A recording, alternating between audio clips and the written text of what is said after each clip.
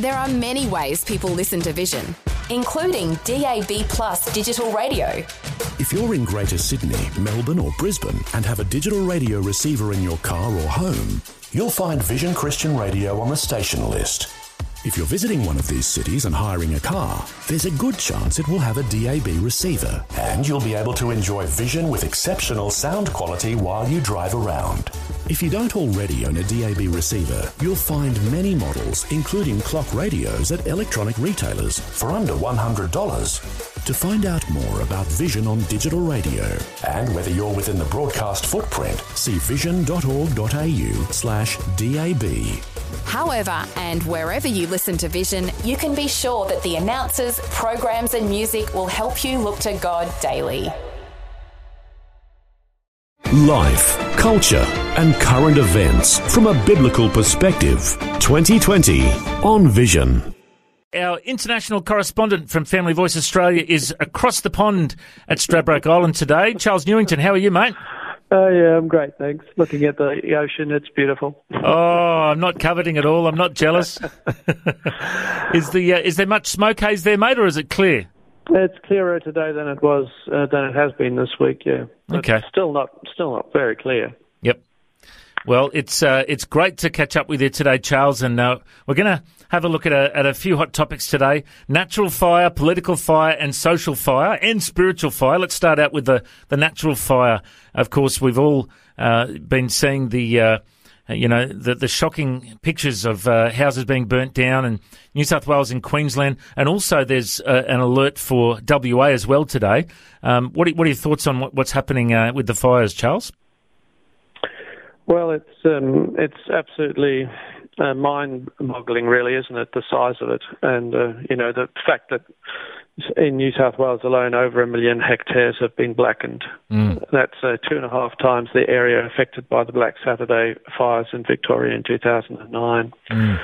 And scientists are just agog. They just can't imagine something of this size, and so they are understandably being generally sensible and reserved about it. This is not the time to be trying to make scientific statements or political statements.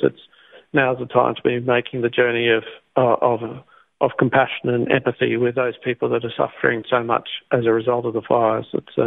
It's time to stand together and walk together through this difficult time. But it certainly will leave us all very thoughtful as a nation. Well, it's certainly been horrific when you look at the numbers. 300 homes have been severely damaged or destroyed. 3 people have died. 3,000 firefighters are battling over 70 blazes in New South Wales. And weather looks like taking another cruel turn as we head towards the weekend. I know there's lots of people praying, Charles, and I know, there's been different churches that have announced, different prayer gatherings. It's certainly an important thing that we're praying in the middle of this. But we need to also be caring for those that have been affected, don't we? Yes, I think that, there are a number of things that have been happening in our society that are so confronting that I believe that all people of, of good and sincere faith would stop and say, we have to make changes in our lives to be ready to accommodate these kinds of situations that happen, whether it's a flood or a fire or something local or something at a broader level, because, we're being deeply challenged about living unto ourselves, aren't we? It's like we can't just do that. All of us are feeling like we want to do something. We want to help someone. My wife's work situation has been involved in getting ready for the Christmas period. They'd sort of take up a collection in the work office, and people have just been so generous because they've been focusing on the families that have been so hard hit by the droughts in Queensland. And and then this wave comes. This is the drought wave. Then the fire wave comes, and our hearts aren't big enough for it all. But we mustn't let that stop us. We've got to find personal ways of being involved, whether that's just contributing to some kind of fire fund or drought fund or getting involved because this is so important. When I think about my life, you know. It's terrifying to think that I'm old enough to be reflecting on my life. But the thing that I notice is the things that have the highest value to me are the times when I was acting beyond my self-interest. Mm. You know, when I was involved, say, for instance, in Cambodia, working with people who were making a living out of sorting through the rubbish dump, you know, to try to collect plastics and things like that. And you can't credit the quality of life. They're raising their families in this filth, and the tropical rains had come through it, this black water that would run out of the dump, out of the base of the dump, and then through their hovels, you know. And we just standing there looking at these families who that was it, and to work with them and to see them, you know, build a community when they were moved off that dump just summarily, you know, without much notice. The government put them in trucks and moved them away. And they were just left in the bush with the tarpaulin, and that was all. Mm. And we just made the journey with them. And you know, now after 7, 8, 9 years, there's a little community and a school and a clinic and you know, that sort of stuff. I mean, that's what you live for. Yeah. You know, you live for being involved in a situation like that because you kind of feel like so much of our society is so self-absorbed and so, you know, bucket listish. You know, but it's not what you actually live for. You live for those moments when you're making a difference for people that really need it. And we have that now right on our doorstep. Mm. Yeah, it's so true, Charles, that, you know, we've got to think about what really matters in life, and, you know, serving others is so key to that. And you know, like you were saying before, you know, we've got to honour the fireys, the AMBOs, the SES, the lifesavers. They're amazing, aren't they?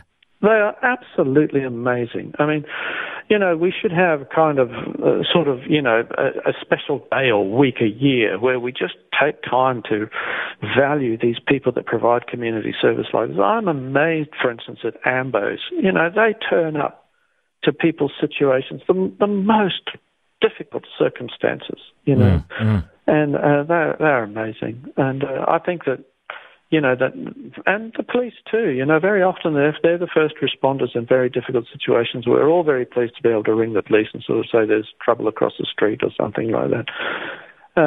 These are tough jobs, aren't they? And they require a certain kind of heroism that I think that as a society we should really value more highly. You know, I've heard of some churches that will have a special day where they'll invite the police, the AMBOs, the fireys in, and they'll pray for them. They'll give them, you know, a certificate of, you know, community service, you know, and just acknowledge them. I think that's a nice thing for churches to do. I've always wanted to do that. Maybe you've just spurred me on, Charles, that I should make that happen. Yeah, and I think things like, you know, sending hampers to the fireys, you know, while they're out there in the fireground, and just so that there's just something there that just, you know, some mango juice or something like that just gives them an extra bit of vim to get back into it. Yeah, I don't know if you heard it, Charles, but in Urunga in New South Wales, there was a note left on someone's house from the Urunga fireys. It says, "It was our pleasure to save your house. Sorry that we could not save your sheds. Urunga RFS. P.S. We owe you some milk." I love it. Isn't it beautiful? Clever. My 94-year-old Nana lives at Urunga, and I was on the phone to her the other day, and there's a lot of smoke where she is, you know. She's in a safe area, thankfully. But, you know, you just think about how amazing it is, the work that they're doing. So, yeah, certainly to honour them.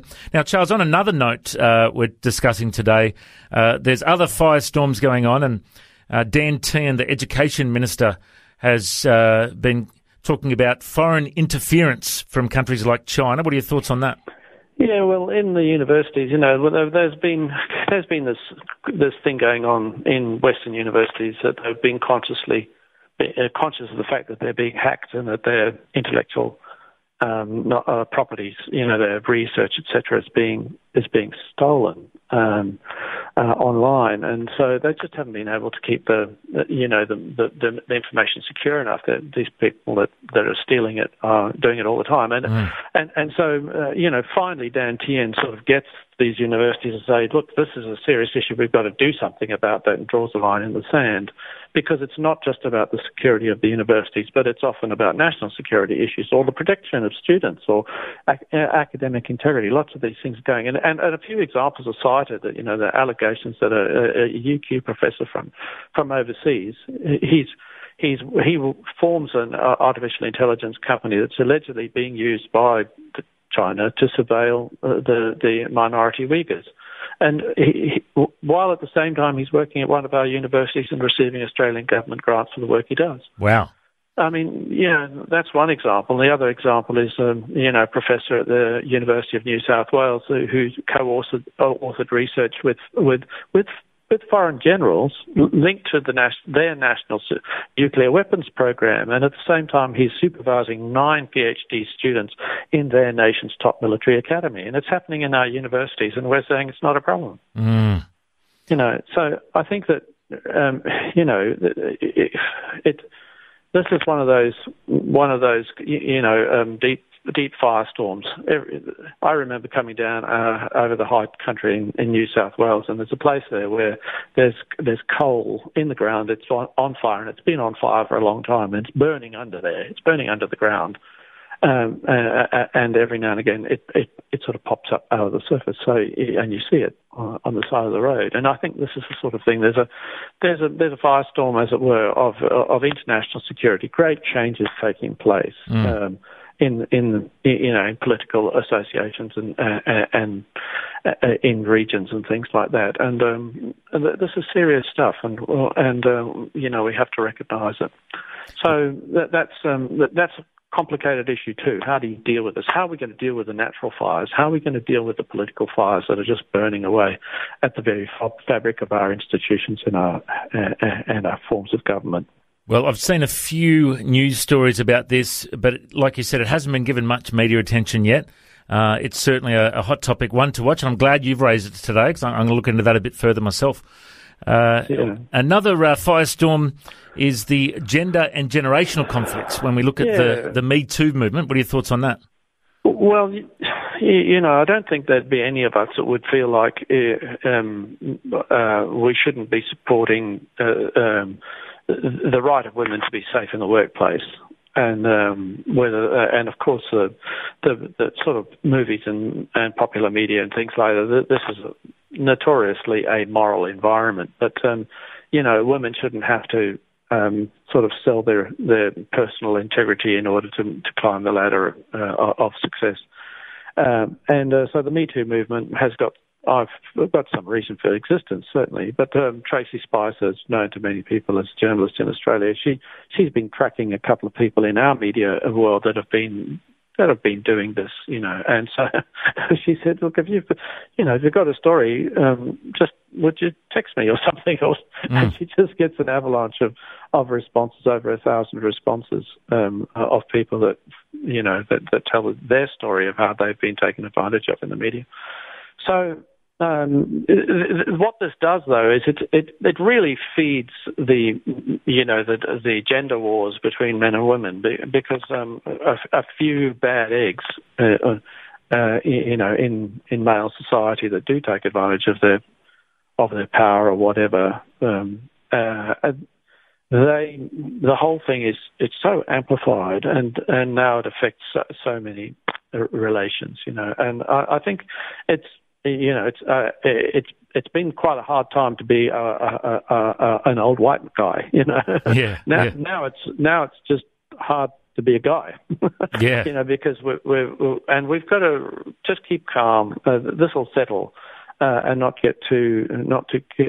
take it too personally, but do what we can do to make sure that women are safe. Not just in the workplace, but just here we are. We're out at Stradbroke Island. We're just doing the tourist thing, and here's a woman on her bike, on her own, right out in the middle of nowhere, riding. And in my mind, I'm thinking, I'm praying for her, but I'm also thinking that woman must be safe. She must be safe. I'm, as a citizen, I'm part of her safety. I'm on watch. And I just want to encourage us all to be on watch in our society and to protect women and children particularly, but the vulnerable, the aged, whoever it is. Sometimes I feel that about, say, for instance, a Muslim in a society when you can see they're walking on their own and they're surrounded, or a black person in a white world or something like that. We are part of God's soldiers, aren't we, and warriors. We're part of the safety network of humanity. Absolutely. Well, Charles, I hope you enjoy the rest of your time at Stradbroke Island. Thanks, eh? And once again, if people want to find out more about Family Voice, the website's familyvoice.org.au, and they're also on social media. And Charles, I know that you're available to speak at different events if people would like to book you, hey? Yeah, sure. It'll be a pleasure. Good on you, mate. Thank you so much for your time. God bless. Thank you. Bye. Thanks for taking time to listen to this audio on demand from Vision Christian Media. To find out more about us, go to vision.org.au.